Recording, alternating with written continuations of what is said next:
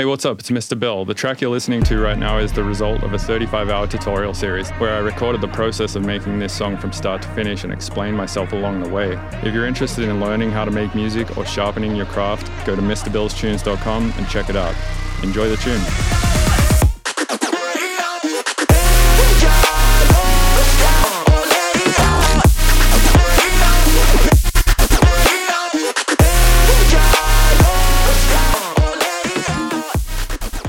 Hey, you're listening to the Mr. Bill Podcast. Hey, you're listening to the Mr. Bill Podcast. Hey, you are listening to the Mr. Bill Podcast. Hey, you're listening to the Mr. Bill Podcast. Hey, you're listening to the Mr. Bill Podcast. Hey, you're listening to the Mr. Bill Podcast. Hey, you're listening to the Mr. Bill Podcast. Hey, you're listening to the Mr. Bill Podcast. Hey, you're listening to the Mr. Bill Podcast. Hey, you're listening to the Mr. Hey, you're listening to the Mr. Bill Podcast.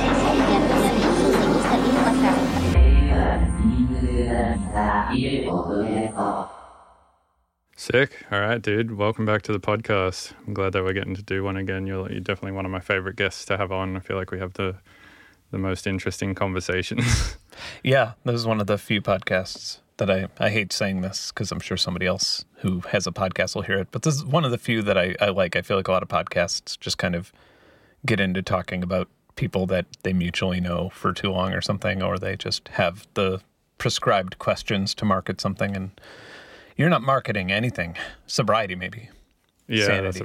that's about it. Things like that. No, I think like with my entire project, and probably the same as you, I just get bored and I just like to do shit. And so I just find things that I enjoy to do, whether it be like making videos about random things in Ableton or just having conversations with people or whatever. I think I got into podcasting because I was just listening to other people's podcasts and I was like, oh, this is cool. And as I was listening, I'd always want to interject and be like, oh, that gives me an idea. Yeah. But it's like you're sitting there in a room that you can't interject in. So I was like, I don't know. Yeah, I like podcasts a lot. So I was like, I'm just going to start one. And yeah, I'm not really going to like aim it towards pushing any specific type of agenda other than having conversations. Well, you've been really consistent with it, which I think is the one thing that most people have issues with any sort of thing like a podcast. I think just the consistency is key to actually getting it off the ground. And most people have like 6 episodes and then don't make any for a year. And well, I did have a year where I didn't really make any, like during the worst part of my addiction stuff last year, I wasn't making any. But I was like convincing myself like, oh, I can totally do all my work whilst on ketamine, but definitely can't, especially not podcasts or videos.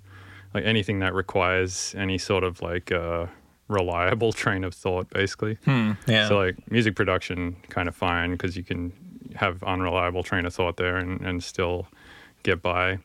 But yeah, podcasts and videos, no good. Yeah, did you find a slump in your music production at all? I guess I feel like everybody's obsessed with finishing the song, which is sort of what most people consider their goal is finishing the song, getting it out there. Did you notice a drop in that? To some degree, yes, and to some degree, no. So I think finishing the song is more about changing your mindset than actually like doing things to the tangible end up like WAV file. It's more about coming to a point where you're like, I can't be fucking bothered with this anymore. And at least for me, that's how it manifests itself is in a, I cannot listen to this song one more time type attitude. Yeah. And then I ended up just rendering it and sending it to mastering and being like, all right, let's just put this out. So in that way, on ketamine, I would consider things finished way earlier because I'd be like, this sounds great. Yeah. But in terms of the actual like tangible end result, it was definitely worse. And yeah, I think I finished like in a technical sense, I finished way less stuff, but in an emotional sense, everything was finished. It was all fine. Yeah. I feel like in the YouTube space, that's sort of the, get to finish more songs. I'm going to show you why you're not finishing more songs. That seems to be a very popular topic. And I never really got it because it's like, do you enjoy writing music? That's really all there needs to be, I guess. Just because it's like, if you're an amateur musician and it's like, okay, you're going to finish the song and then what? You're going to put it on Spotify and get millions of dollars. And no, you're just going to you're going to put on Spotify and then not get paid for it. And it just, the economy's broken. So it's like, it's almost better to be zen about it and just try to hone in on enjoying writing music. I think that's an important part of it, but obviously the other important part to tackle is do you enjoy writing music? Do you want to be able to do it every day and not feel guilty about it, and also feel confident in it, and like all these other. I really think it's trying to tackle definitely the economic side of it, getting things finished for that reason, but also for sure the emotional side of it. Do you want to make this your job? I think is really a better title for that video. Yeah, and I don't know what to tell people anymore with the "Do you want to make music a job?"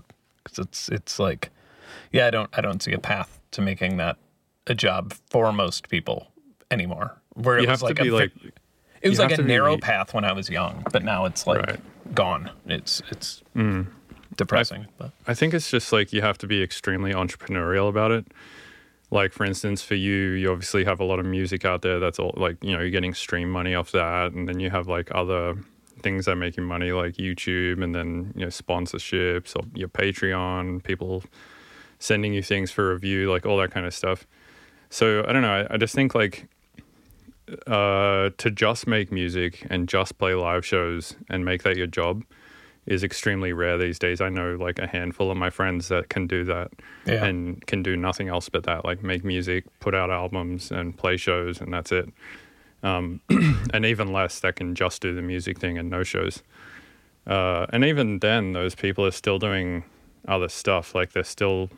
They're being entrepreneurial about it because they then are getting to the size where they become their own promoters. So they take a larger cut of the money, and to put on your own show, obviously you need to be very entrepreneurial. Yeah. And then obviously not all obviously, but sometimes they're doing merch as well. And, you just have to kind of figure out all right, I've got fans. They're willing to support me in doing this thing. How many possible things can I sell them? And then you need to sort of create a value ladder almost, which is a shitty markety way to look at it. But that's the truth. Is if somebody wants to come and give you $5,000 for being Ben Jordan, is there any option that you have for that? Is there any possible thing that somebody can buy from you that's $5,000? Yeah. Well, I mean, I guess I sort of look at it well, the answer is yes, right? Because they can pay you that for a gear review. But a lot of people don't do that. They will be all right, I've got music, I'll put that out online, and then I've got shows. And so your value ladder stops at about 30 cents for a stream. Right. If even that much, right? And I think that's sort of what I was, that's I've been thinking about it a lot differently, is rather than, I guess, quantifying value into trying to put value on IP, which is what we've been trying to do forever, and that's it worked really well when we had CDs and vinyl and stuff. But now that it's just information, just going over there, it's I mean, it's sillier than crypto for sure. It's a pretty silly concept when you think about it. And so, however, so you could share a song. I could share one of your songs as many times as I physically can.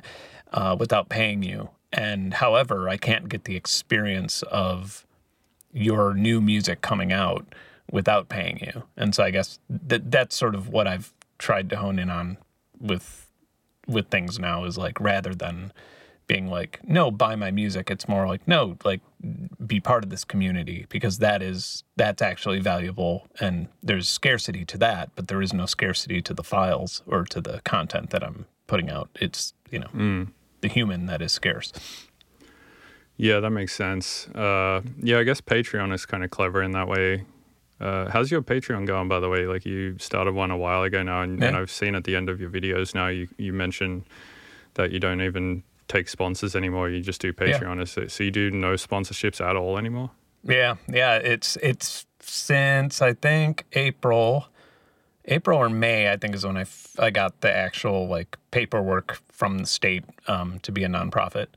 And so it's Patreon, pretty much Patreon, and some ad revenue from Google, just the normal Google AdSense stuff. As far as companies can pay me if they want, Like if they really, like, for example, like Polyend might be like, hey, do you want to go on another trip? We'll pay for the trip, you know, and then you can make music if you want. Like it's very loose, stuff like that. And it essentially just kind of all works out, breaks even at the end, if that. However, yeah, I do feel weird about, for example, I'm not going to mention the company in a podcast, but one company offered me $7,500 to like feature a new product that's coming out that I'm very familiar with. And I had to be like, yes, I will absolutely feature it. I've known about the product for 3 years. I'll absolutely feature it, but I cannot accept that much money. I can't accept money for it unless it's part of a project where like you send me to a cabin or, you know, some weird cool thing. And if you want to do that, then we could have that discussion. But otherwise, you know, it'll just show up on my 990 form that you paid me this much money and it'll be a scandal for you, you know? So like, why would that be a scandal for them? I think just if the average person found out that like, you know, a YouTube feature review is paid by the company, they'd probably feel like, you know, that wasn't disclosed at the time.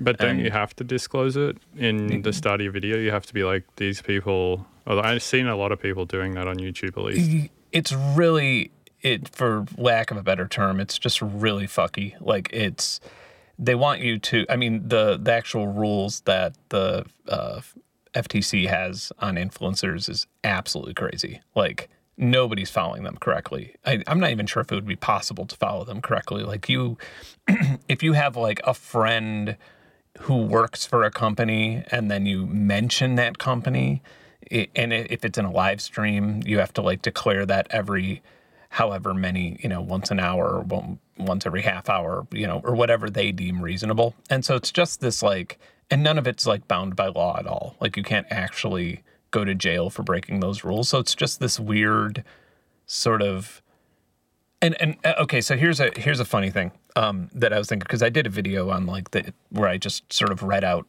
how much money I'm offered to read VPN ads and stuff like that. And but like when you think about the FTC rules with anything, like if a company that I'm familiar with, like let's just say Polyend, they send me something that you know is a prototype, I do it on a stream, like I would have to mark that as paid promotion, even though I wasn't paid anything for it, even though they sent me a prototype that I can't sell. So I'm not making anything, right? But according to the FTC and YouTube's guidelines, I would have to mark that as paid promotion. And then if you watch like World War Z or something, right? And like how many product placements there are. And can you imagine if they had to like adhere to the same standards? If like Brad Pitt had to open his Pepsi and be like, Pepsi does not make you immune from zombies. Pepsi is not actually, you know, wouldn't be cold in a, like all the disclaimers that we would have to make. It's never used in any other form of media. It's like just YouTube and Instagram and stuff. Yeah. So it's just, and nobody follows it because it's just not realistic. And it, I mean, don't shoot the messenger, but because I feel like, yeah, I mean, I feel like there's a lot of people who are probably like, I follow it as close as I possibly can. And I mean, I guess some people try more than I do, but I figured that just going nonprofit and removing that conflict of interest from right off the bat and just being 100% transparent was the best way to go forward. So the benefit of the nonprofit for you is that, and what is is there any other benefit to becoming a nonprofit? I think transparency is really important. Like it's just super important for people to be paid right, for creators, for like this whole influencer creator economy to actually level itself out, for people to be paid fairly. They have to tell each other how much they're being paid for things, and they have to tell their viewers how much they're being paid for things. And I think like there's a lot of companies don't want you to do that, and then a lot of creators don't want to do that because, you know, they don't want somebody who's getting paid less to find out that they're getting paid more because on the piece of the pie. But really, you just want everything to stabilize, and you want to know how much this industry is actually worth. Because, but at the end of the day, it also just feels gross to be paid money to feature something, because if you're paid money to feature something, then you can't really criticize it. Like you're expected not to criticize it, or if you have critique, you're expected to probably talk to the company first and, maybe they'll help you resolve the issue, or maybe they'll stall the video, or, there'll be some sort of thing. But if you don't take that money, then you're free to say what you want. And if the company has a problem with it, you could tell them to get fucked. So it's like pretty... I've seen a lot of videos recently of people who get sent gear and they disclose at the start of the video, I've been sent this piece of gear, and the company wanted me to do a thing on it, I've been paid for it, but they have no say in the review, and they don't even get to see it before it's uploaded. Yeah. So why don't you just do that? I mean, that was already pretty much my policy. I didn't really mention it, but yeah, like the one time it was like a Audible ad read or something. They wanted to see my video before it went live, and that was the last one I ever did. I just felt really gross about it. I didn't like it. I don't like having approval from somebody else from my own channel. It's like it's already an internal conflict of like authoritarianism or something. Yeah, but I think just for me, like having an interesting thing is once I went nonprofit, I feel like my viewership went up by a lot, which is kind of, and I don't think it was because people knew I went nonprofit. I think it was because I just really no longer cared about a financial incentive from the video doing well or not doing well. It just seemed a little bit more legitimate or something. Yeah. But also came through. You also stopped having to put that your videos were paid promotion when you uploaded them, right? And maybe the algorithm to some degree, shadows them a little bit when they have that box clicked. The only way I ever did the paid promotion was if I was doing an ad read. Like if I was actually getting paid. But then during the upload, you would have had to click, this has got a paid promotion in it, right? Yeah. Which you don't have to do now. So what I'm saying is like maybe YouTube, doesn't hide those videos as much. Like maybe when you click that box, it like penalizes you a little bit in terms of the reach. I'm not sure. I mean, because there's a when you think of all the biggest channels, they all have paid. Yeah. And in fact, I have a meeting tomorrow with a company that wants to buy a portion of my channel. I know this podcast won't be out by then, so that's why I'm going to say it now. Because I don't How does one buy a portion of your channel? I have no idea. That's why I'm having the meeting. I think it's like, the reason I'm having the meeting is because it's like a really interesting deep dive. I have no intention of selling any portion of my channel, but you're just curious. Yeah, I just want to see. I'm just going to be, finding out how it works. That's interesting. I mean, I know people quite often will build companies to sell them, and they'll build, like, it happens a lot in the music community with festivals. Someone will start a festival, they'll run it for like 5 or 6 years until it's like a 10 or 20,000 person festival, and then they'll sell the brand and everything over to AEG or Live Nation for some hideous amount of money. Yeah, I wonder if that's the thing with YouTube channels. I mean, I could see that being a thing, but it wouldn't make any sense because like once you sell it off and then you don't want to work for a company, I assume, that tells you what to do. So you start a new channel, and then what happens to your channel? It's like no longer the same channel. I bet you would have to like stay with it for a certain amount of years, and then be like the Joe Rogan Spotify deal or something. Yeah, and then they would essentially deal with all of your ad stuff, and you'd have to read the ad reads for them, or for what they said. What would be your price point at which you would agree to something like that? It would have to be in the millions of dollars, right? Yeah, it would have to be in the millions. And I think it would have to be enough money to where it was like ethically problematic to not do it, right? Because it was like if you think about it, like how much good can I do with X amount of money versus exactly, it's like those questions where it's like, how much would it cost for you to be a prostitute or something? And my number's always pretty low, because it's like, I mean, when you think about like how much you could give to charity, it's like kind of shitty to not like take one for the team at that point. That's a good point. Yeah, but, take one for $100,000, give it to altruistic. Exactly, you could save so many lives with that, and all you got to do is just sort of effective altruism donation or something. Right. So how does it, I'm not really sure how a nonprofit operates. I know I've looked into it before, and I know when I looked into it, I was like, wait a sec, this doesn't seem like it's what the name sounds like it is. Yeah. So it's like people still make money in the nonprofit organization. So there is profits being made. So I'm still curious as to why it's named that. Not so profits aren't made. If profits are made, they have to be donated elsewhere. You can't really. It's like the business itself doesn't profit, right? But like people working for the business still get paid. And I think that's where I was like, that kind of seems shady, because you could start a nonprofit, the business could earn nothing, but you could be earning like a ton.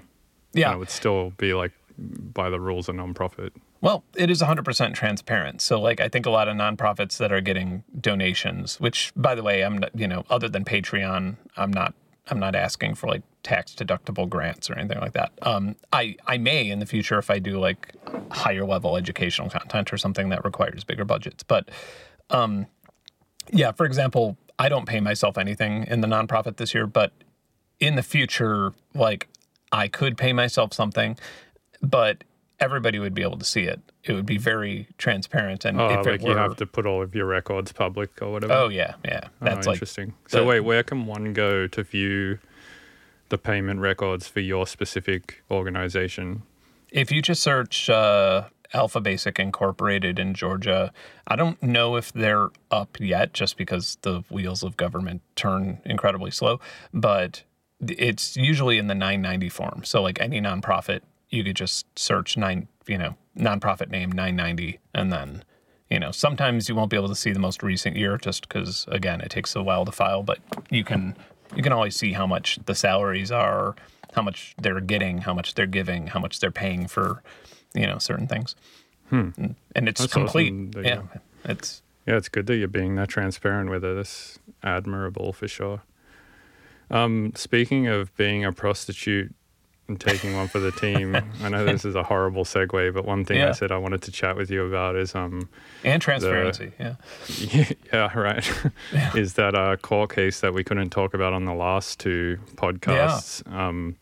First of all, why couldn't you talk about the court case on the last? I don't really understand court cases in that way, like in the So they were still basically, so the court case was, God, I think it went on, all in all, I think it almost lasted 3 years of this. It wasn't really like a trial. It was just this long process of discovery and a lot of interviews, a lot of things like that. And so it was essentially me versus the Archdiocese of Chicago. And so, which is like a jurisdiction of churches, right?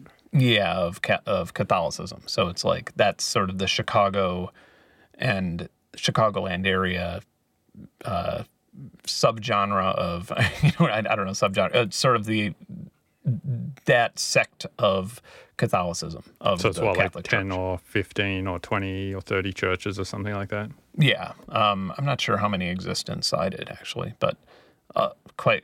And this specific, well, first of all, let's maybe tell people what the case was for, and I'll let you do that so you can say as much or as little as you like. Sure. Yeah. No. I was a victim of abuse as a child from a pastor of a church. The pastor of the church was, I guess, to like not get super graphic, but like it went on for almost under a year, and then it got, when things got violent, I tattled on him, and I told the principal of my school, who was a nun, and then she threatened to have me expelled and suspended me. Told my parents told my grandparents I made up a story, and then I ended up getting punished for that as well. After that, my grades just kind of like plummeted. I stopped going to school as much as possible. I brought weapons to school. I just sort of acted like what a, I guess, 11-ish year old kid would behave like in those circumstances. And then fast forward many, many years, I finally was like, okay, I'm going to sue you, and it's for a really lot of money, or we could negotiate and you could set up independent psychological evaluation, but you could fund an independent psychological evaluation center that would be, be looking after clergy to make sure that this doesn't happen to people in the future, to prevent it, because they've done not that much to prevent it from happening, and they've done a lot of paying out damages and stuff, but it's kind of like, I mean, I feel like I could probably rest easier with the whole situation knowing that it's less likely to happen than I would with like $1 million, So, but it was still extremely expensive. It was like, it was a very weird, incredibly long process that like was way more difficult than most people would consider. However, I think I sent you a link before this. I read it. The Attorney General of Illinois. I mean, like a lot of high-level politicians, they made I think it's like 650-page report on it. It's like I didn't read that one. I read the shorter web version. Yeah, just that. That's just like the one page of that particular pastor. But yeah, I mean, they made a massive report on it that took years to make, and part of it for me too, obviously they wanted me to sign an NDA, the archdiocese. That was like the first thing they mentioned in the negotiations was like, all right, well, like, let's negotiate the price of like an NDA. And it was just like, no, like, like this whole thing's been kept secret for like, why would, that's the least moral thing you could do, I think, in or I guess for me at least, was like, owning this is part of it. Like, you want people to continue to come forward, and you want people to, you want this problem to be solved. So for me, I felt like it was important that I, was as transparent as possible, I guess. Yeah, it's wild that you hear this story all the time of like kids being either sexually or physically abused by, priests or pastors or whatever you call them. So yeah, no, I think that's a solid list of demands to be like, all right, start a psychological, clinic where you can send all these pastors and shit so that they don't do this shit anymore. And so what was the end result of this? Like, what did you end up getting paid out? Did they end up starting this clinic, or did this guy get sent to jail? Or? Yeah, well, so the reason I was able to sue the archdiocese was because there was significant proof that this same pastor, his name's Father Hagen, or was Father Hagen. He's James Craig Hagen. Yeah. This same pastor, he was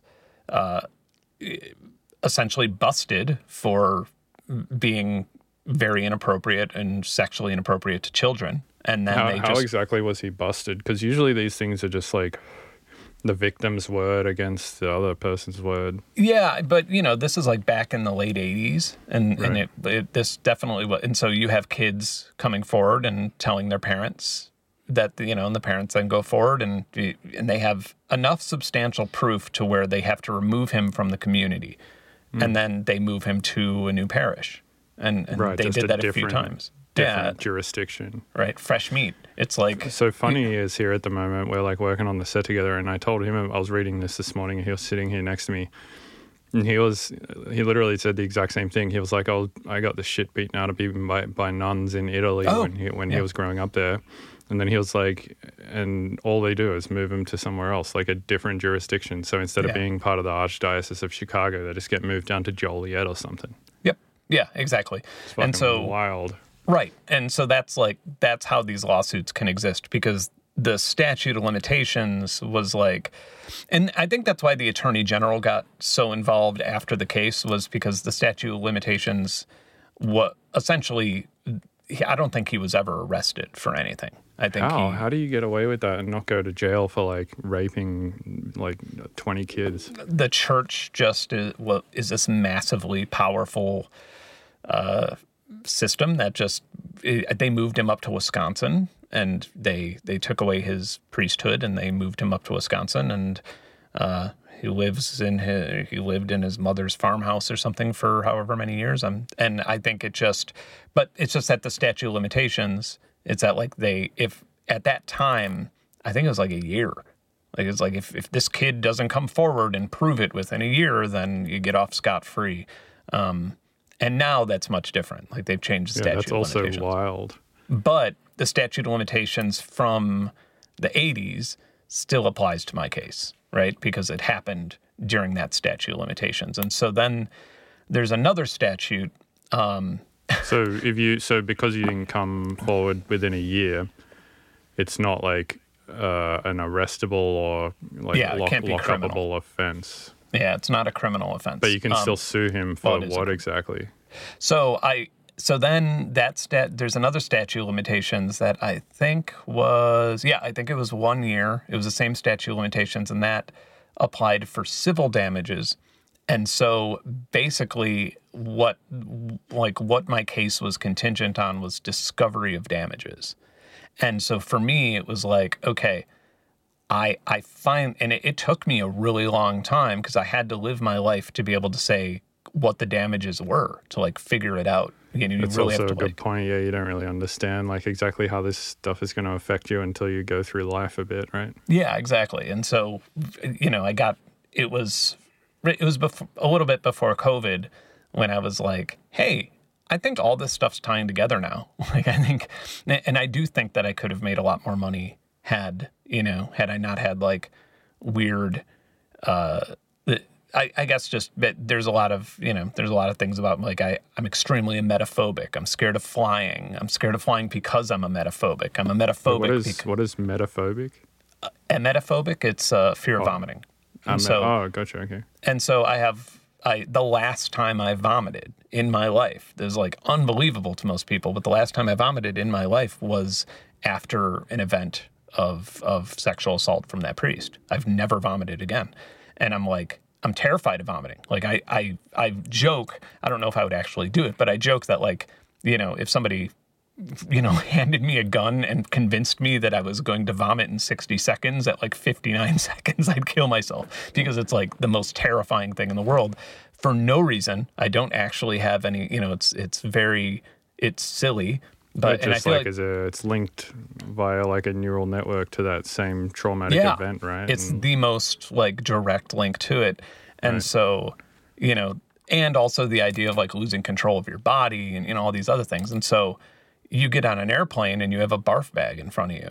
And if you feel nauseated, you can't get up and do anything about it if you have to keep your seatbelt on. And it's like the most terrifying thing, it's like associated with vomiting, and you don't have like the freedom to move around. And so you think about that, and then it's like, okay, how many gigs did I not play? Right, because you couldn't fly to London or something. Right, and how many and then like what's the accumulative snowball effect of that? And then, and just, all sorts of things like that. Obviously, attorneys will try and, they want to look through everything, and they want a psychiatrist to try and make that list as big as possible, but you kind of have to be realistic at the end of it because, what you want is to, I guess, the entire reason I did it was so I could get past it, because my entire life, I tell people I was like an altar boy. Or, if it came up, if people were like, oh, are you religious? And I'd be like, no, but I used to be an altar boy. And they'd always have that like, oh, were you diddled joke? And, I'd be like, yeah, kind of actually, but it doesn't bother me. I'm past it now. And I think it took me until I was like in my late 30s to actually realize like, oh shit, there's a lot of like damage there. That defined the rest of my life in a big way. And some of it turned out probably in a way that some people would see as a positive when you consider like being a musician or being on some sort of weird emotional spectrum. But certainly a lot of it's negative too, like the depersonalization, derealization, the amount that I've spent on mental health care in my life from the age of 16 until now is, huge. So, yeah, I mean, you told me once that you have some sort of obsessiveness to where when you start looking into something, you can't help but know literally every tiny little detail about it. And perhaps that's linked to some form of like control, right? Just like if I know everything about this, I'm in control of it. And as a result of that, obviously you've become an extremely intelligent person with a really successful YouTube channel because you're basically like due to this sort of emotional or personality trait, an autodidactic scientist kind of type. Yeah, it could also be a thing where like I've it maybe has made me a little bit more daring, perhaps. Like, you know, in a weird way, it's kind of like maybe I have thicker skin when it comes to calling out a big company that otherwise would lose me work in the future or something. And I think a lot of my bigger videos are from that. So Yeah, because I mean, you've been in the position of having to call out the largest organization of them all, basically. yeah. And you're like, what possibly could go wrong if I call out Behringer versus calling out the fucking church? Yeah, right. Yeah. Yeah. And so another crazy thing, and yeah, I don't think I've ever really spoken about this because it's just like not something that, you know, you usually just want to like bring up at a random like Thanksgiving dinner, or in a podcast about like Yamaha synths or something. The process of like one thing that I thought was really important, but and I immediately wanted to scream it from a mountaintop, but then I realized how complicated it is to scream from a mountaintop, is like when you go, if you're Catholic or if you've been Catholic, and when you go to church and you put money in the little donation thing on Sunday, a huge chunk of that money goes to Court cases. Investigating and like, you know, taking legitimacy away from victims of sexual assault. And I mean, that's fucking wild. They spent from my understanding, they spent close to $200,000 on investigation, like, which means just like, for your case. Yes. So like private investigator, like every single thing being opened up.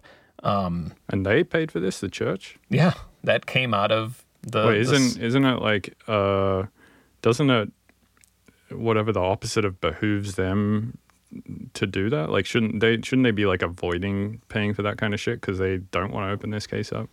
You would imagine, but I think they wanted to. So one thing that like they found out, for example, that they brought up was, okay, hey, you got shot when you were 12. Maybe some of this trauma's due to that. It's like, gotcha. So they want to look into the time you were shot as well to try and like blame as much of it on other shit as possible. Yeah. Fair enough. Yeah, I mean, I guess if the result of it is they have to potentially pay out a lot more than $200,000, then perhaps it's worth it as like a offset cost or whatever. So at the end of all of this, what was the result? Like, the guy didn't get arrested or locked up. He just got moved to Wisconsin. But what was the result on your end? Did you end up getting paid, or did you end up getting some sort of retribution? I about broke even, personally. Just with because the amount of money that you also had to spend on lawyers and stuff? The legal fees were well into the six figures. And so wow.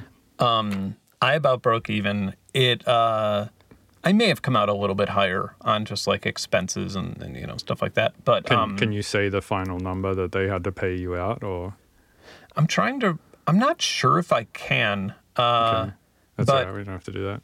Yeah, the legal fee, like the actual number that was paid outside of setting up independent, like that number is much higher. But the number of that they paid me out, it was under $300,000. Damn. But it was for expensive in legal fees. It was just under $3. At the end of it all, you maybe made a few grand, 20 grand, whatever. Yeah, probably, and this dude got moved to Wisconsin, and that's it. Yeah. And, well, however, though, now the Catholic Church has to, you know, within a period of, I think, 4 years, they have left to set up an independent so evaluation. you ended up getting that point pushed. Yeah. So they have to set up a. Okay, and that's millions. That's good. Yeah, and that's a bigger deal. Well, that's awesome. And so if you didn't have that in your terms, would that have been millions that you would have gotten instead of this other thing? Yeah, I could have easily said, like, I probably could have. I mean, they were just pushing it to that. They were just like, Ben, like, you could live the rest of your life. You could adopt children.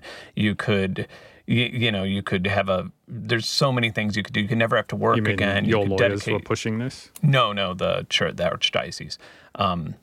They're because they have people who only do this. They only negotiate with. Yeah, they have like probably a full law team right. and shit. Yeah, and so you know, they were just like, well, let's just concentrate on you. Let's concentrate on your wellness. and stuff like that. And it's like, no, let's concentrate on preventing this Yeah, from the, happening. systematic problem Right. of And- church rape. Right. And I just, I consistently, I was very consistent about it, where it was just like, no, my wellness is contingent on knowing that that problem will be solved. Otherwise, I don't know why I'm doing this. Like, I'm not poor. I'm not like, this isn't like a big payout for me. This is, like, yes, it would be cool to just be given like $1.5 million or something, because my case was the strongest in that archdiocese that they've ever seen. And wait, why? What was it that made your case so much stronger? So oddly enough, so like most of the time, if you were to remember something that happened that was crappy in your childhood, and like anybody who's listening to this, like try and remember something that was crappy in your childhood, and now try and prove it.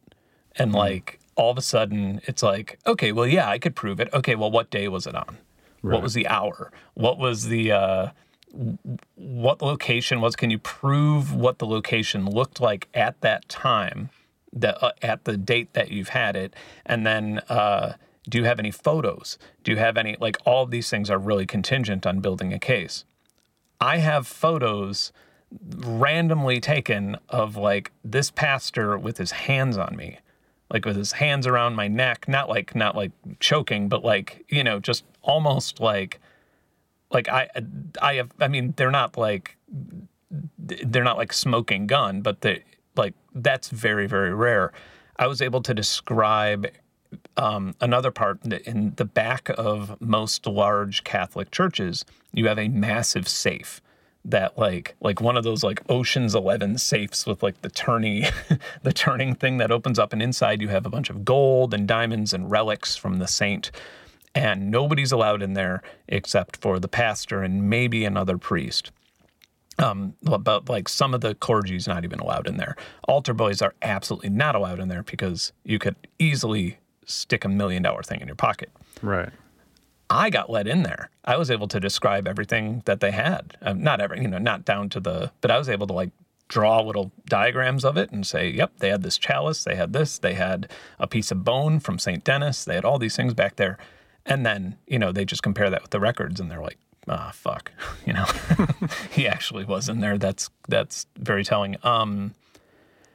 And as far as like me getting suspended from school, like my grades going down directly after that event, I was able to narrow most of the events down because I was sort of bribed with this is like the saddest thing you'll ever hear. I apologize to anybody who's listening. It's not even graphic, but it's just like, it's one of those things that you listen to and you're just like, God damn, this world sucks. So I really, really wanted a Nintendo. I wanted to play Super Mario Brothers 2 really, really bad.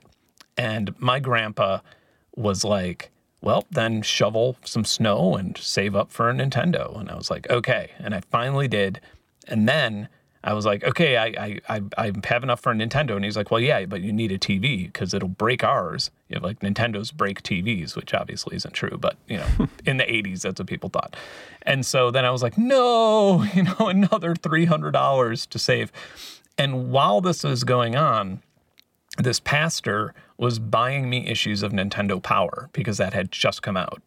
Which is like a magazine or something? Yeah. And so I was being like groomed with Nintendo Power magazines because that was like my way of playing Nintendo, is I would just read about the games and sort of, imagine I was playing them.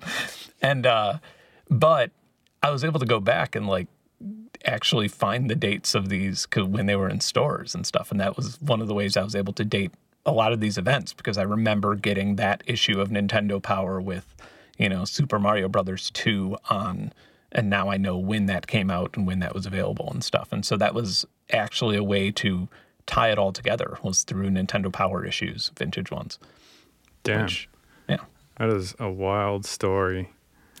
Well, can't say that I'm happy about the result. I feel like he should have been arrested. Well, if you're happy, that's great. But that seems so fucked, though, that like this priest just gets to do all this shit for all this time and then just ends up being moved into a farmhouse in Wisconsin. Like, that's his huge punishment. I mean, I guess he has to live with himself and all that. Well, I mean, it's also like would you rather be like in a prison system that has like a library and maybe some sort of education system, or would you rather be like alone in a farmhouse in Wisconsin? It's like Alone in a farmhouse, 100%, man. I went to jail a few years ago. Yeah, you were in like a holding cell, though. I'm talking about like prison. No, I was in like, well, I wasn't in like prison, but I was in like jail with like bad people. Yeah. And fuck that, man. Like, I would never want to go there again. And yeah, I mean, I think that is worse than being alone anywhere not there. Yeah, I prefer to be alone than around those kind of people for sure. Yeah. Like, especially like I'm not a like tough, strong kind of dude or anything. And, right. yeah, I was getting bullied in there from the moment I walked in. Like, they could just tell that I'm like not supposed to be in there, kind of. They had to put me in solitary because I was getting bullied a bunch, and they were like, and I went up to him. I was like, dude, I'm just gonna fucking kill myself if I have to be around these people. And they're like, you're going to solitary. Those are the magic words. Yep. Yeah. The other really crazy thing that I found the most unbelievable was the actual like it wasn't like a trial, but basically like the sort of arbitration hearing when you decide. Like, basically, we agreed to have a mediator who was a judge, who was an actual judge that, got paid some obscene amount of money to mediate the case. And then it was done over, like, Zoom. But there was different rooms, and the people from the archdiocese, they were in the same room with me on Zoom. This was like because it was through COVID, or they just do this through now? COVID, yeah. Oh, okay. And that was actually really advantageous because like they're, most of their tactics are an in-person thing, and they try and get you to travel as much as possible, and just try and wear you out and make you give up. And also the suicide rate's very high when people are going through that process, and they know that, and it works to their advantage sometimes. And so, is it because they have to like dig up all this like traumatic shit for the person? Yeah, and you have to like essentially talk about like the worst thing that ever happened to you, like in 100,000 times. Yeah, like in front of a bunch of people that you're uncomfortable with. Yeah, and so Zoom, COVID in a weird way kind of helped that. Like immediately, all these things just went to Zoom. So they had like these two different rooms. And in the beginning, they were just like, "You're so brave, we were inspired by you." And then they like went to a different room because talking to me directly would like hurt their negotiation power, like because like it might make them feel something. And so they literally went to another room and talked to me through the mediator, who would come to talk to me and my attorney, and then talk to them, and we would go back and forth. And it was like the closest thing I could compare it to would be like if you were negotiating the price of a car, like a used car, but you can't sit in the same room with the person selling you the car, and somebody's coming back and forth. And it's almost like what buying a house is like for a minute.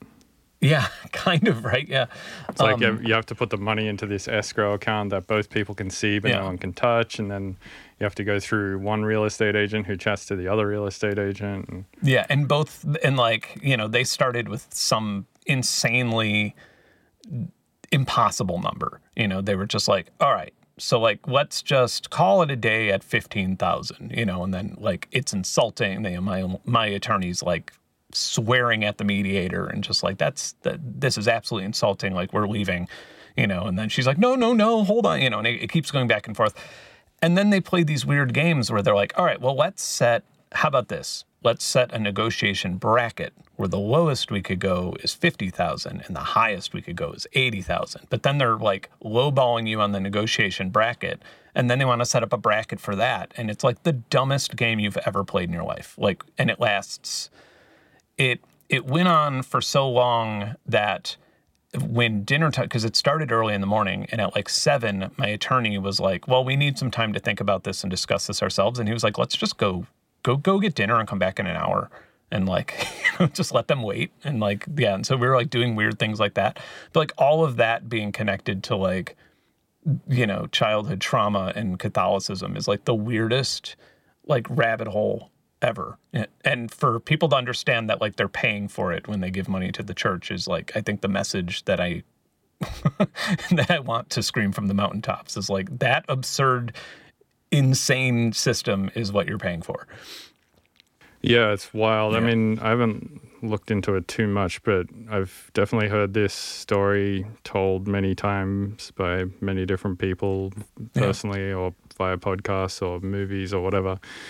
Sam Harris had a podcast about it, actually, like a whole 30-minute monologue of just him talking, and of which the punchline is basically just that, the church is literally just a whole-ass organization set up specifically for the, like, abuse of small children. Like, it's basically a big child porn rink is what he was likening it to.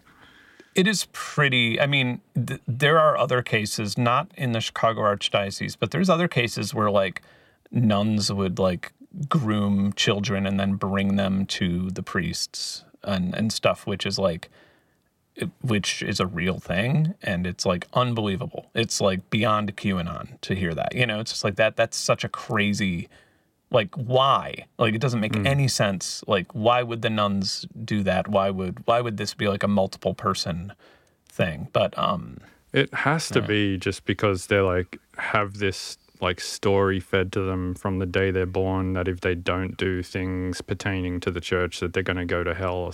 Like, it's just this. Yeah. It's from fear, I think, of being convinced of a thing, and then if you don't follow that thing, that you're going to get, put in a fiery hole for eternity. It's the craziest story, but yeah. I think, like, a lot of and it's super weirdly manipulative too, right? Because they're like, but he loves you unconditionally unless you don't do what he says, and then you go into hell. Yeah, right. Yeah, it's like, well, that seems like a condition. Yeah, that's a pretty big condition. It's I guess, like, this sort of also, this timeline also sort of runs into the timeline of, like, everybody being accused of being a pedophile constantly everywhere, just right. because I mean, you get accused of that, right, Judy? Yeah, Glinner, the writer of what's that show? IT Crowd. He's, like, a super anti-trans person, and, like, that's his job now, is he's just, like, an anti-trans activist, which is, like, it's just. How does one make that their job? He just wrote a book, I think. He basically just has a very popular Twitter account now that posts pictures of trans people and makes fun of them and calls them rapists and pedophiles and things like that. And he posted a photo of me from one of my videos where I'm on a swing in a children's playground explaining how, like, kinetic physics works in sound waves. I was using that as, like, an example.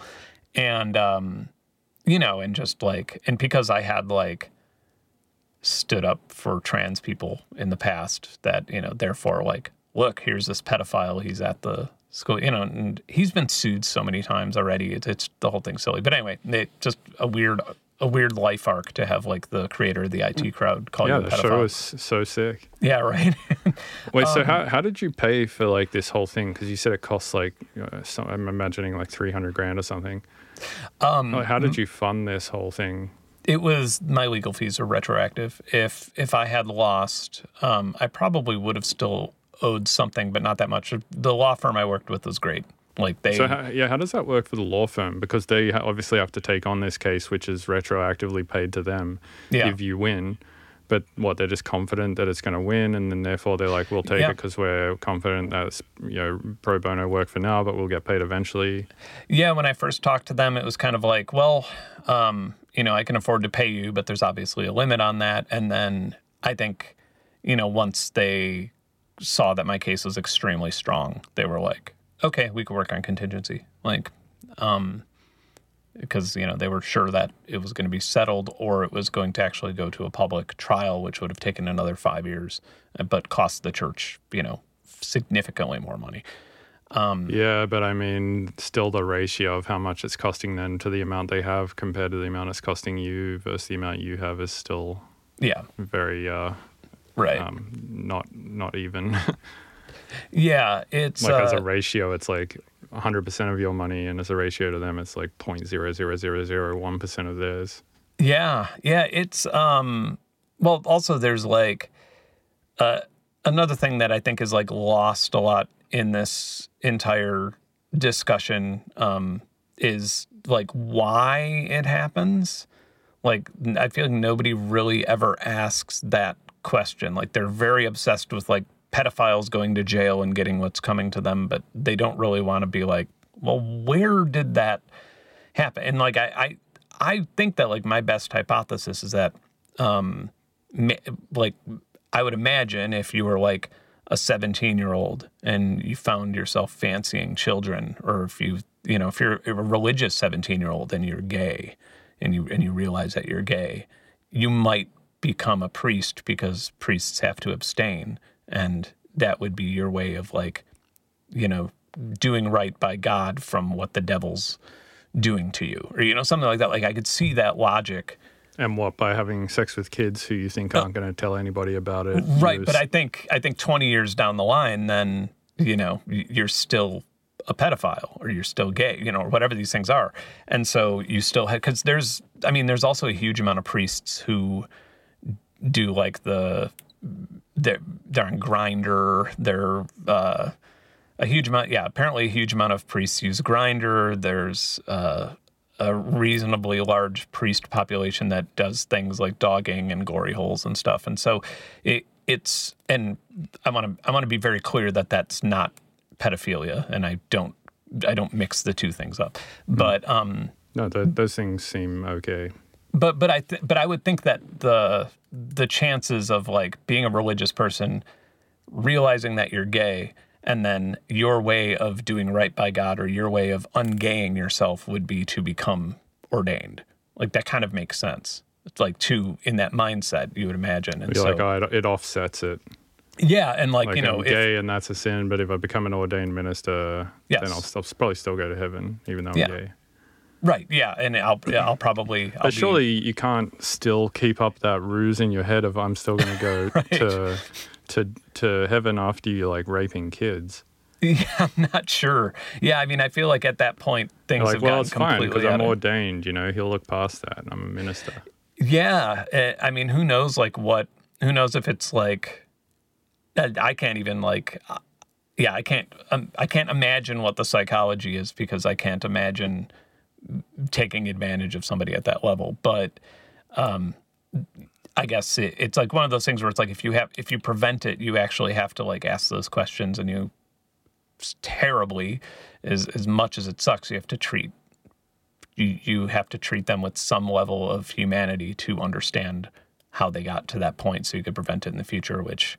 Yeah, I have a friend in Australia who became I always mix up the two, psychiatrist and psychologist. Which one doesn't do meds? Psychiatrist does meds. Okay, so she's a psychologist, the like emotional one. Yeah. And she has a client who's a pedophile, who's not an active pedophile. He's not like touching kids or anything, but he knows he's a pedophile. And she was like, yeah, it's an interesting. She obviously didn't tell me much about it because she couldn't, but she's just, like, it's interesting. She's like, he's a pedophile. He knows he's a pedophile. He likes kids. He's not touching them or anything like that, but he's like here talking to me about this like desire that he has and trying to like work through the emotions of it. Preventing abuse. Right. Exactly. It's like, that's like it's like the worst thing in the world publicly.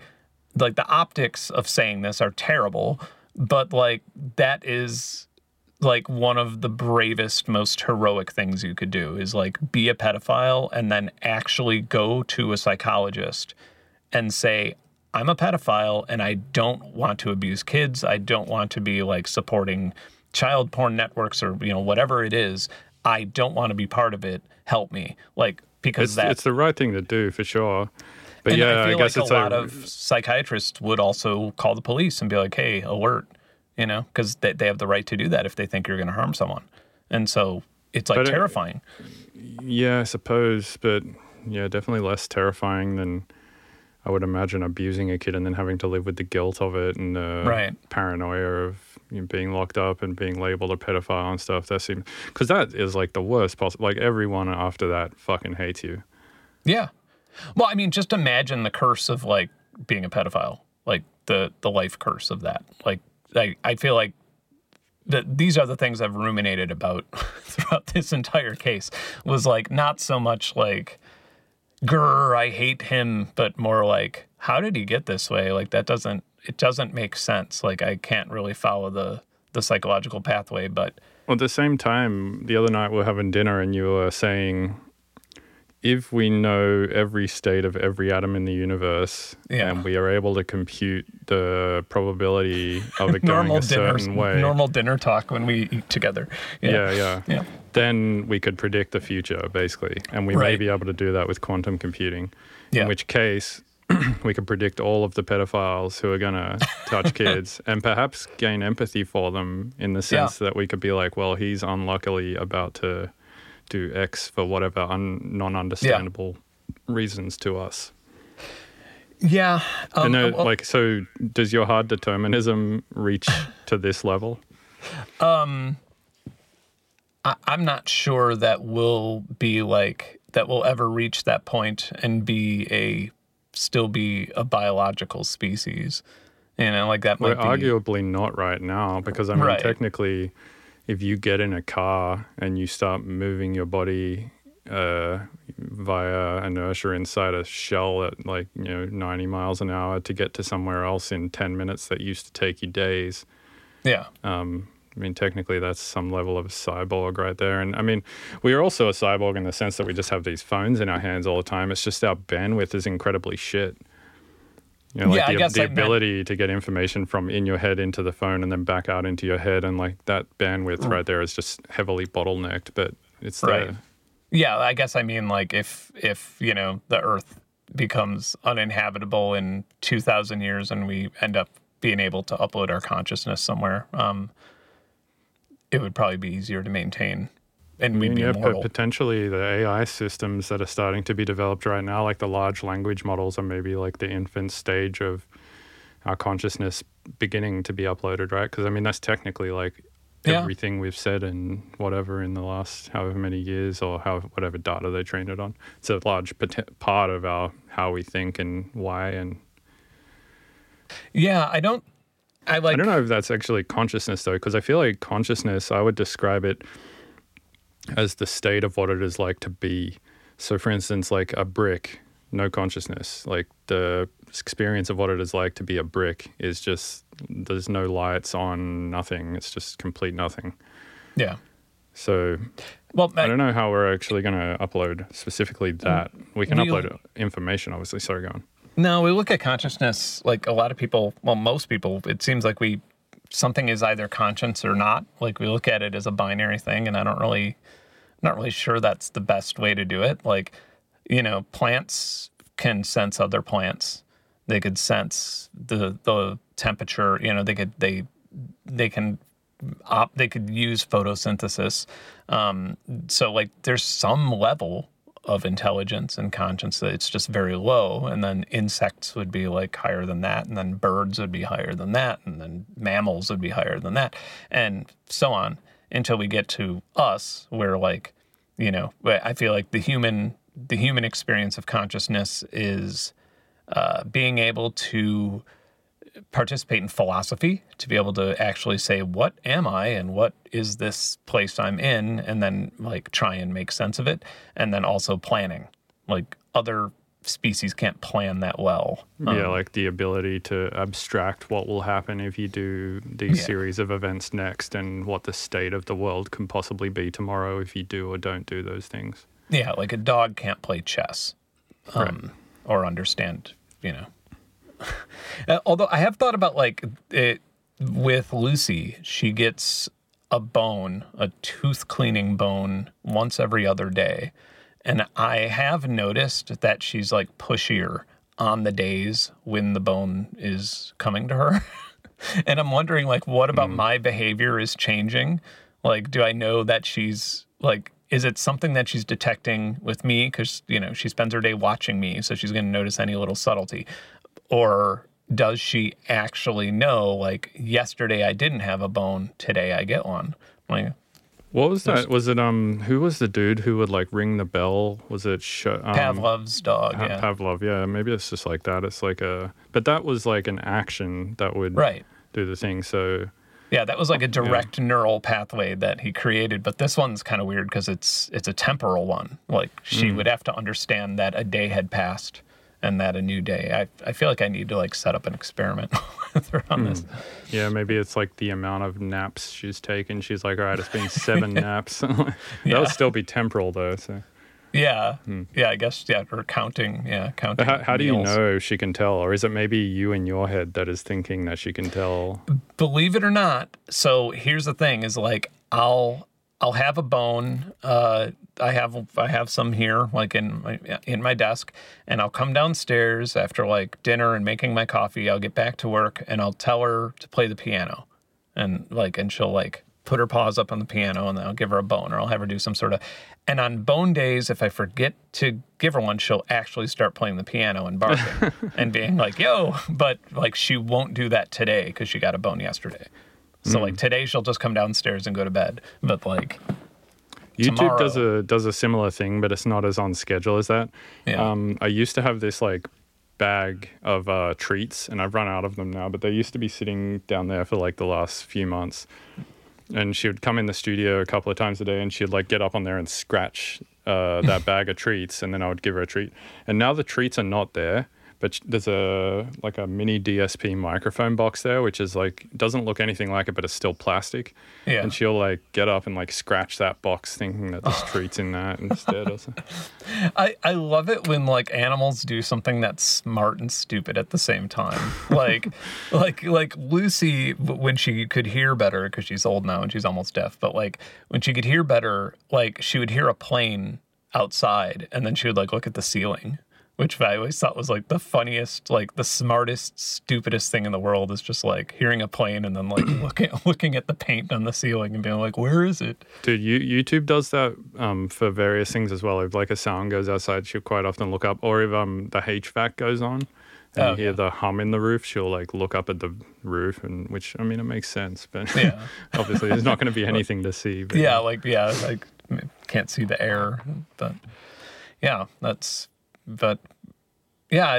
mean, it's, I did a poll many years ago. I did this random poll on my Facebook page. I used to just send people to like massive polls and then like put all the data together. And I found out that like a really disturbingly large amount of people believe that dolphins are smarter than humans, like are more intelligent.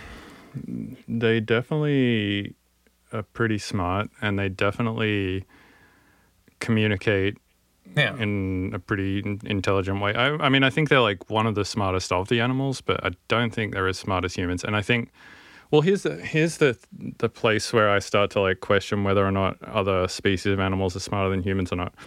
So we've like evolved, we've like built houses where comfortability of life is all good and shit, but like everyone's on fucking antidepressants.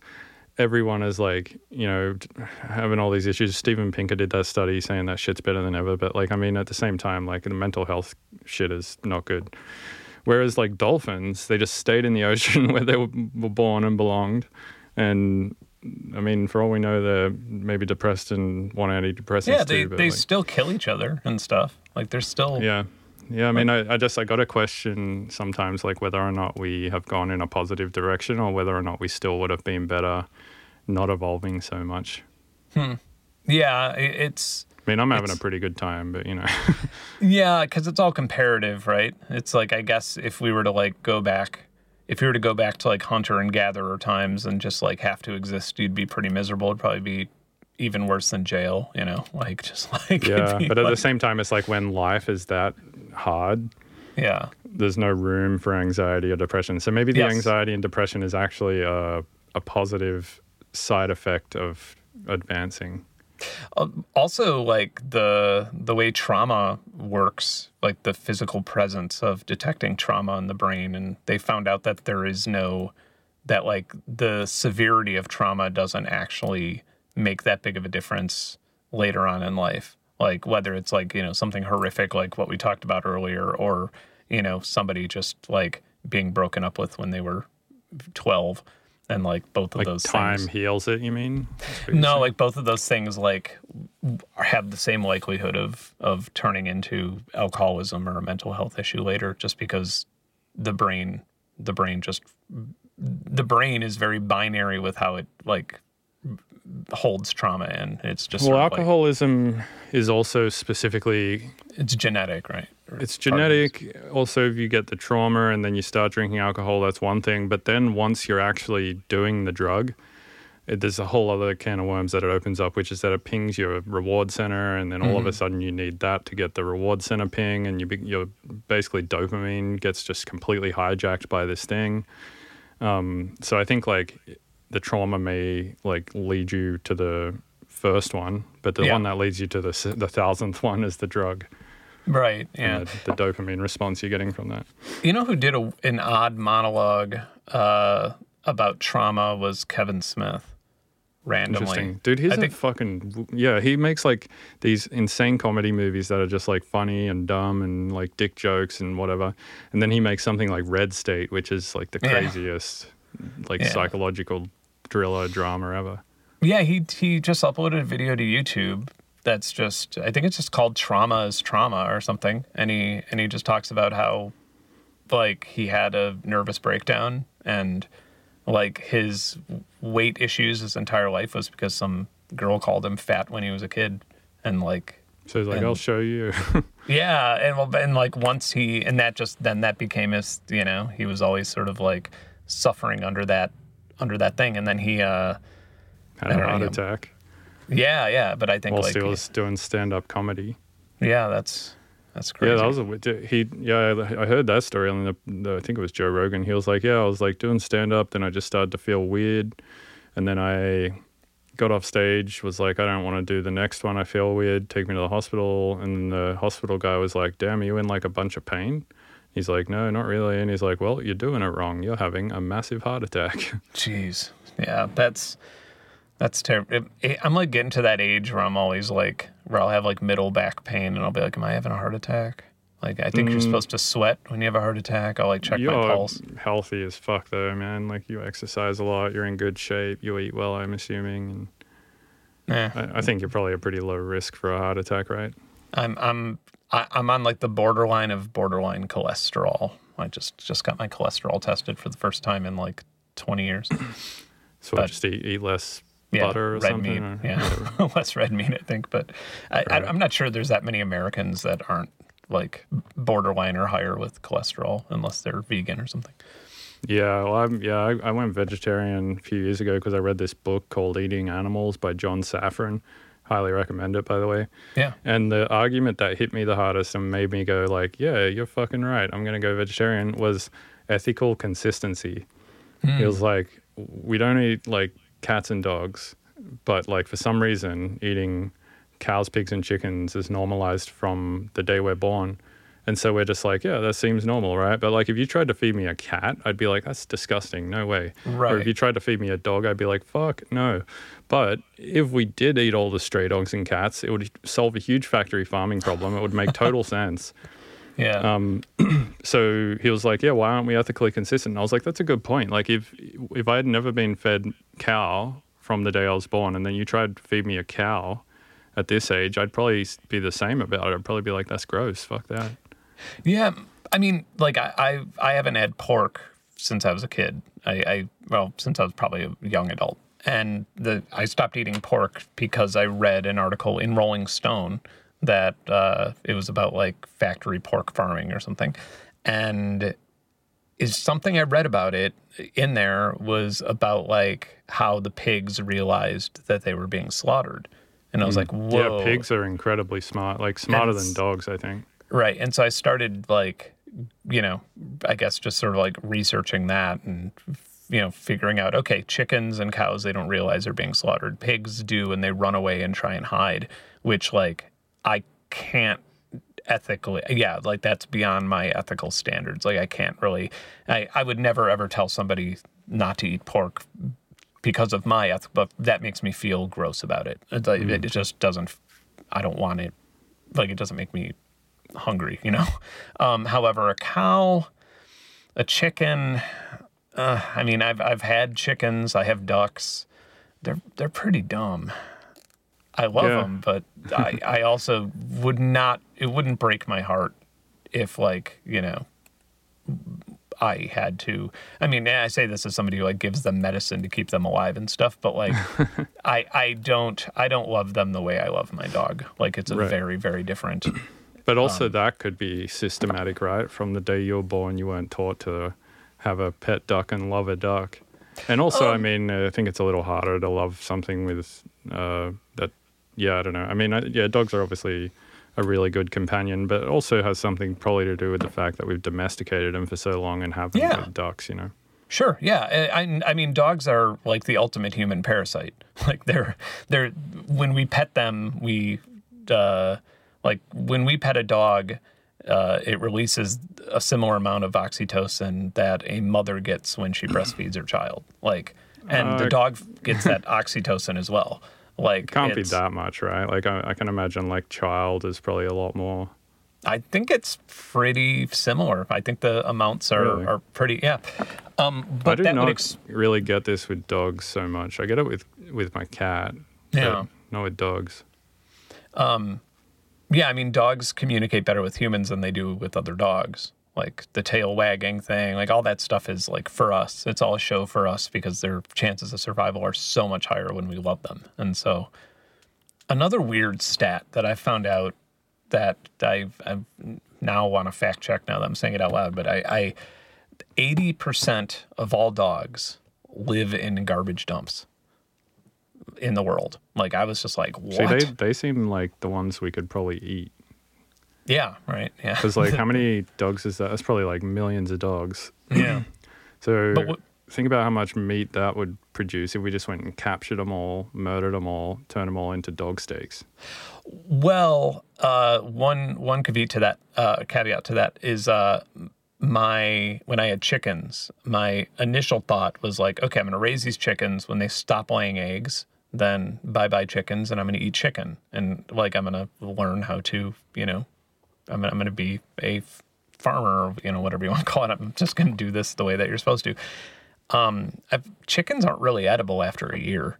Like, when they're old, their meat gets like way too tough. Like, you can eat them if you're starving, but it's not ideal. And that's like, they generally slaughter them when they're young, when they're still in egg-laying age. And so I would imagine most starving dogs in a garbage dump would not actually produce meat that most people in the West would want to eat. Unfortunately, they'd be like, no, I'll have a soylent rather than eating that tough, gamey meat. Yeah, no, I don't think that they would taste very good. But yeah, no, my point is not that I think one is superior to the other or one experiences like a different amount of pain or suffering to the other.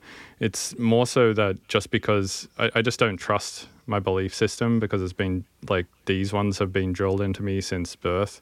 Yeah. And so I'm like, I think it's just harder than we may give it credit for to throw something like that.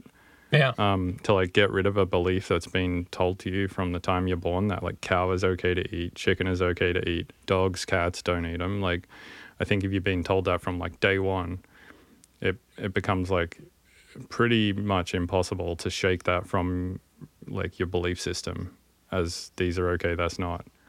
Yeah.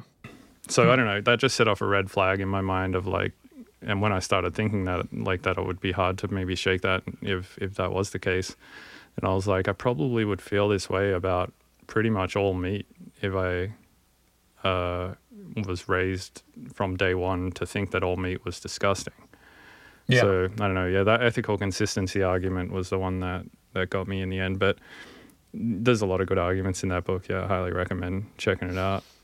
Yeah, I'm currently not a vegetarian, but I eat very, very little red meat. Like that's where I'm at, right? But I've been a vegetarian in the past. And I suppose like if I'm participating in meal replacement drinks, then I'm usually a vegan at that point. Like there's really no. Yeah, I mean, I think like in terms of the overall problem of meat production in the world, if you go from eating meat 1 time a week to 0 times a week, is that the same as going from eating meat 2 times a week to 1 time a week? Are you adding the same amount of effort into the project? Maybe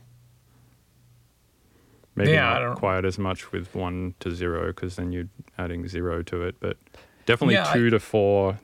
4 to 2 and 2 to 1. I feel like you're adding at least the same amount of like collective effort to some degree into the project of creating less meat production. I feel like 10 years ago when we were worried about overpopulation, and now we're like worried about underpopulation. But 10 years ago when people were like, "Oh my God, there's gonna be so many people in the world in 20 years." Wait, are we worried about underpopulation right now? I know Japan is. China's having a lot of issues with it. Just I mean, because there's still a shitload. Like birth rates are still really high in places like Africa, right? Yeah, but underpopulation in developed countries is really, really bad for capitalism. It's really bad for economic things. And so, yeah, like, something that depends on growth. And then, when you have like the average family having, like, I think the average family's now having like 1.3 kids when, to keep it up, they would be having 2. Dude, my mum has 13 siblings. Wow. She has 7 brothers and 6 sisters or something like that. It's wild. I have the biggest family. It's insane, yeah. Yeah, I can't even imagine just being raised as an only child. I can't even imagine like what it's like to have one sibling. Like you have a brother or sister, right? My father has 2 other kids, but they're not from my mother, so they're half siblings. But yeah, But you're like raised together? No, I didn't meet them until I was an adult. So okay. And I've only met them a handful of times. But they're but I was raised an only child. I didn't really have that many friends either when I was a kid. It was pretty, which I think now is like why I can just like drive across the country by myself without finding it even remotely weird or lonely. I feel like that's my superpower is like not needing companionship for any length of time. But Yeah, I feel that. I mean, I need something to entertain me, but it doesn't need to be a person. It can be, I guess it does need to be a person because it's usually a podcast or a piece of music. I had worried about you. It's funny, I didn't think about it until after you already had moved in here. And I was like, so like I moved down to Georgia and just got a house in Smyrna and in this wooded area and was just kind of like not speaking to anybody for a really, really long time. And then I bought the house I live in now. And I was like, wait a minute, like that's not normal. I hope Bill's okay. Like going from like, these much more social environments like San Francisco and Denver. But even when I was in those environments, I was by myself a lot. Like I was in a relationship in Denver and SF. So I was like, around my partner some of the time. But during the day, I was like just at like a separate place in Denver at a studio, like constantly. And I would stay there until like crazy late at night. So I wasn't seeing my partner even that often. And in San Francisco, I was in a poly relationship where my partner was at her other partner's house half the time and then at mine like half the time. So I was alone. Yeah, I have no problem being alone either. I always like can find a way to like distract myself from loneliness, I guess, like whether it be via making music or listening to a podcast or like cleaning my house or just like I'll always find something to do. Yeah, I don't experience boredom really. I don't think I do. You know what they say, only boring people get bored. I went to the beach a few months ago, and it like just in Florida, I went to like a beach for 4 days, I think, and it was very boring. Like I was still like it wasn't even like scuba diving friendly water really, but I was still just like scuba diving snorkeling, snorkel friendly water but I was still like snorkeling as much as possible and just like keeping myself, digging the sand until I found a crab, like things like that. Like how could I possibly entertain myself on this? Yeah, people ask me a lot, like when I'm traveling, they're like, oh, where are you based now? And all these small talk questions and shit. And I often am like, yeah, I live in Atlanta. I bought a house there. I just live there by myself. And when they ask me like what my life is like, I always describe it as it's something that I think by most people's standards is a completely like incredibly boring life, but I don't find it boring at all. I think it's like there's no better possible way to live other than to dig into just shit that you want to dig into and go as far down that rabbit hole as you like. I think that's you do whatever like you want. When I'm doing that kind of stuff, if somebody interjects, it like bothers me, Right. Yeah. And that's it's kind of funny because ultimately, I think for both of us, like, we don't answer it this way because it sounds arrogant, but if somebody asks us what we do for a living, like, the real answer is, like, whatever we want. Like, we just sort of wake up and do what we want to do. Within reason, you know, because I also have to pay my mortgage and stuff like that. Right. So it's whatever I want that I also think is worth spending my time on to equal parts money and amusement. Like, I'm not so concerned with money that I'll only do shit for money. But I'm also not like so not concerned with money that I'll do literally anything I want and not worry about whether or not something's going to make me money. There's like a balance there. There's also an emotional balance too of like, I'm not so emotionally strong that I'll just make things completely for myself. And I'm also not so emotionally weak that I'll completely just pander to other people. So it's like this balance between these four things, I think. Yeah. Are you, as far as, I guess, like, how do you divvy that up? Is there, like, are shows more of a money thing, or do you enjoy playing them still? Is it generally? I enjoy playing them. So with pretty much anything, there's shit that bothers me about it and stuff that doesn't. Probably same with you and YouTube, you know, like there's probably components of it that you don't like doing, like certain parts of laborious research or certain parts of laborious editing or whatever. For me, the laborious parts are obviously the traveling, the building of the sets, which I actually love doing, but parts of it get like really grindy. I'm like, I need this like very polished set by Lost Lands this weekend. Like right now I'm just grinding on that. And because I don't have the option to not do it, because I need to have this finished result by Friday, some of it can get a little bit painful, but generally it's fine. But yeah, so I would say the more money earning things for me is sample packs, educational content on my website, shows, and then surrounding those three big money maker things, I'll like write my own music and stuff to kind of propel the project forward and hopefully at some point get to a position where I can play much bigger shows less often. Yeah. But I realize that it's going to take quite a bit of grinding to get there, unfortunately. How's the education or the Ableton program? How's that going? It's good. I put out a new series earlier this year called The Art of Mr. Bill Season 5, which is a series I've been doing since like 2012, where I explain, like, I just write a song. It takes like 30 hours or something, but I explain everything along the way. And it's broken up into like 20-minute videos. So basically just a here's how I do my thing course. And soon I want to make another course because I made this course a long time ago called the Devices series, which is what every single knob in Ableton does, and some examples of like why you would use those things. But that was in like Live 8 and we're up to Live 11 now, so I need to remake that at some point. Actually, it's going so well that Vimeo hit us up the other day and was like, you're using way too much bandwidth. You need to switch over to an enterprise thing, which is going to cost you $5,000. Yeah. And we're like, we don't want to pay $5,000, so we just moved all of our videos over to an AWS server, which is a lot cheaper, but also I'm been getting a little bit of complaining about the loading time on them and the quality of them, unfortunately. So we're still working through that at the moment. That's good to know. Yeah, Vimeo was giving. Yeah, I know Vimeo has been known to be shaking people down lately. They were like, you're supposed to use 2 terabytes or 2 terabytes of like data a month. Yeah, like you've used like 50 the last 2 months.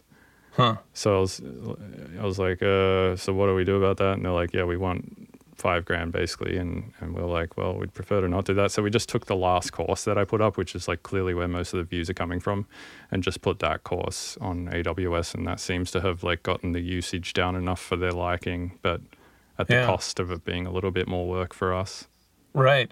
Interesting. Yeah, because I've wanted to do one on FL Studio for a while, just because I think every time I do any video on anything in FL Studio, a bunch of people are like, whoa, I'm not familiar with using FL Studio this way, because there seems to be like... Would you do this through YouTube or... Well, I wanted it to be like a course that my original way of monetizing it would be for every person for every 1 or 2 people who bought it, I would give away a pass to somebody who, could provide, I don't know the specifics of this yet, but somebody who could provide some level of like evidence that they couldn't support it, or maybe a student or, something like that. Like I kind of wanted it to be like similar to how my music school ran in Chicago, where Like give away a pass to FL Studio, you mean? Like a license? No, I just mean to like similar to what you're doing, but I guess like for example, if where my music school was in Chicago, it was kind of like on the border between like a rough neighborhood and a wealthy one, and then like I guess Chinatown was like the third neighborhood, like sort of bordering it, and so every student who could pay for lessons would subsidize a student who couldn't, and it turns out that the profit margin of a music school is so high that actually works out great as a nonprofit, and it actually works out better than great. Like it almost was we were almost like, should we get a profit? Like this is actually a very sustainable business model. So for every 2 people who buy your course, you will supply the course to a third underprivileged person? Yeah, but like, how do you make sure that somebody, or how would you even it's a lot of work, somebody? to like figure out who is being honest and who is not. Or you could just use an honor system in general, just because somebody could just pirate the entire thing anyway. So it's kind of, but Skillshare was like, they contacted me, and I don't think I'm under NDA, so I think I could talk about this. I think I remember you telling me this, but yeah, tell it anyway. Yeah, they contacted me, and they're like, "Hey, we want to do a Skillshare original. We'll be filming. We'll do it over the course of like however long it takes, but we could like send out a crew or have you come to New York, and do an FL Studio thing, and it would be, we'd do all the editing, we'd do all the other stuff. It'd be given to our users, and however much Skillshare costs a year, that's actually pretty cheap for my viewers. That's actually, probably about what I would be charging them anyway. It's especially with my discount code that I'd be able to give them. The money was really good. They'd give me like this great affiliate deal on top of all this money. And of course, when they first approached me with the offer, I like asked for double. For the amount of money up front, just because I'm a douchebag and I do that. And and they were like, we got to run it by, but yeah, okay, we could do it. And then I was like, okay, I got one more demand. I looked at the Skillshare demographics, and it was like, it's about 65% female. And I was like, okay, this is a really, because the demographics of my viewers on YouTube is like less than 10% female. And so this is a really good opportunity to make something that's friendly and inclusive to females for music production. And the best way to do that is to have me sort of showing a female producer how to produce on FL Studio, somebody who's already like a songwriter, maybe even somebody established, and then that way it would actually work out really well, because I don't know what I'm skimping on, and that person would be able to be like, hold on, I don't understand this, and that way you kind of get this better like 2-person back and forth feedback. I've thought about doing this as well, like teaching somebody. Gardner is actually doing this right now on his YouTube channel. Oh, really? Okay. Yeah, he's got a friend of his who doesn't know how to use Bitwig, and he's teaching him how to use it and putting the videos up. Like that's it's a great way to like get feedback. But then also like it would be homophily, because the female users of Skillshare would see a female making bangers in FL Studio and then be like, hey, I could do that. That's not just a white guy doing it. And, that's how homophily works, unfortunately. Yeah, it's like encouraging. Yeah. And they were like, oh, Ben, that is wonderful. We strive to, once you hear the strive word, that like the shit that comes out after that's gonna be terrible. They're just like, we strive to, have this, to make sure that like women and men and people of all genders are being given education, this and that, but it has to be just you.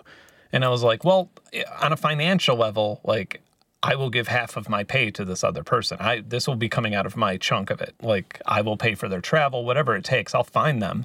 But like, I think that, and it just, it went back and forth. Like, they just would not budge from that one weird thing. They just wanted it to be only me. And then finally they like ended up going with somebody else. So whoever has a Skillshare FL Studio thing come out, if they stuck with FL Studio, I'm curious what's your theory on why they were so particular about not having you teach somebody? Do you think it was more... Yeah, I don't think they were like sexist. I think it was just like, this doesn't fit with like the algorithm. It's like every course that we have is one person explaining a thing to you, not one person teaching somebody else to do a thing. I could see that. I mean, just like trying to keep it consistent with sort of how all the other courses are on the site, rather than having one be like this different sort of model or this different sort of format or whatever. Yeah, and originally, but I was just like, so you'll pay me twice what you initially offered. You'll like bend on all these other things except for this one thing. I don't know. I'm not angry at them. I think I kind of learned why I don't want to work with a company like Skillshare, or you know what I mean, why I wouldn't want to work with a third party with something like that, because it's not a lot of flexibility in the format and like making it how you want to make it. And my idea was not like for the sake of wokeness. My idea was for the sake of like making a way better program and also having it apply to more people, like therefore selling more, right? So it's like it makes it's a win-win. Sense. I mean, I think you should do it anyway, but just do it like through your own platform, like whether or not it's just straight up on YouTube, or maybe you put like the first, maybe if it's like a 30 video thing, put the first like 4 or 5 up on YouTube and direct people to the whole thing or something where they can pay to watch the rest of it. Or I mean, it seems like a good idea. I think you should just do it anyway. Maybe I could like really just constantly message Imogen Heap and tell her like just every day I'll be like, she's I'm the not ones gonna with stop. like the hands, right? Yeah. I mean she has like 1 million. She's brilliant, but just be like, I'm not gonna stop. No, but like I could teach her how to use FL and have her make a song in it, and then just refuse to stop. I'm not gonna stop messaging you every morning until you do this. She's so nice. She'd be like, oh, hello, Ben. How are you? Oh, no. I'm busy. You can't do the accent. That's racist. Yeah. Yeah. I was going to say, I appreciate you coming on. I might get back to working on this set, and I'm sure you got stuff that you got to be working on too. you got how's the visuals coming along? It's good. So Funny had never used Resolume at all before this week, so we got a license for that off a friend and started messing with it. And it seems pretty easy. It's basically Ableton's clip view, but for video. Yeah. We got a controller, mapped a bunch of shit to it. We figured out the like controller thing. We ended up figuring out that the MIDI fighter twister is a pretty good option. Yes, those things are awesome. Those things are really, it's really good cool. because like you can say turn the opacity of something up, but then just click it to snap it back to 0 or whatever. Yeah. And it has detent if you want that, and all sorts of other stuff. What DJ controller do you have back there behind you? The Pioneer. These are just the Pioneer CDJ 1000 Mark IIs or XDJ 1000 Mark IIs, I think. Cool. They're the cheapest possible one that can support show control. Which is why I got them, because if I ever want to do like I thought for this show we were going to do a fully synced AV thing using show control, which is basically like a program where you can, inside show control, which like links with record box and all that stuff, you can say, here's a track that I'm going to play this ghost time code file under it when I trigger this track, and then at some point that specific sample number of white noise or whatever is going to trigger this video. So I thought we were going to do that, but then we decided against it because it's a little bit complicated. And I also heard from a few people that it's kind of sketchy and goes out of sync a lot. So yeah, I know. I know I got the Denon MIDI syncing as we're doing what people do on podcasts where like people can't bear it anymore. We're just like talking about like MIDI sync with Denon. Yeah, so I'll save that for another dinner. Yep. But yeah, well, hopefully we can hang out soon. And yeah, it's weird. Yeah. It's so funny doing a podcast with you because it's so similar to just hanging out with you. Like it's literally like I feel like we probably talk about more podcastable things like hanging out than we do on podcasts. But yeah, I mean, I try to make the podcast just basically like that, like a thing where when people listen to it, they feel like they're just hanging out, listening to an interesting conversation or whatever. Yeah. I think part of the reason, I might have told you this already, why podcasts are so big is because like one-to-one, like focused conversation where two people just like focus on each other and talk to each other for an hour or two is so rare these days, like because of all the social media and phones and shit. Like, so I think in some way people are just looking at it in awe. They're like, whoa. Yeah. Wow. A conversation. Yeah. Yeah. Really. Like it's kind of like going back to like just that weird, I don't know, you know, I always think of it as like when I was 16 of just like laying in a park and smoking weed and looking at the clouds and having an absurd conversation about something like that. It's like that should be the speed for the rest of my life for like that was the most came out of those conversations when like, what if this happened? And then you just explore that and then you end up with like really good ideas and inspiration. Yeah. Stoner philosophy. Yeah. Right. Yeah. Sick. All right, man. Cool. Well, yeah, I appreciate you, and yeah, hopefully we can hang out next week or the week after or something. All right. Good luck with the show. Cheers. All right. Later. Yo, what's up? Thanks for listening to the Mr. Bill podcast. This show is produced and edited by Robert Fumo. You can get early access to the show by going to my website, MrBillsTunes.com, and paying me instead of Patreon. And remember to go rate and review on iTunes, or I'm going to come to your house and punch your dog in the throat, upper deck your toilet, and fuck your partner. Note, I may or may not do those last couple of things. You should probably just go rate it on iTunes or Spotify or whatever it is that you listen to the podcast on, because it really helps the podcast. But just know that it'll go a long fucking way to me not doing those things if you do go do that. So just putting that out there.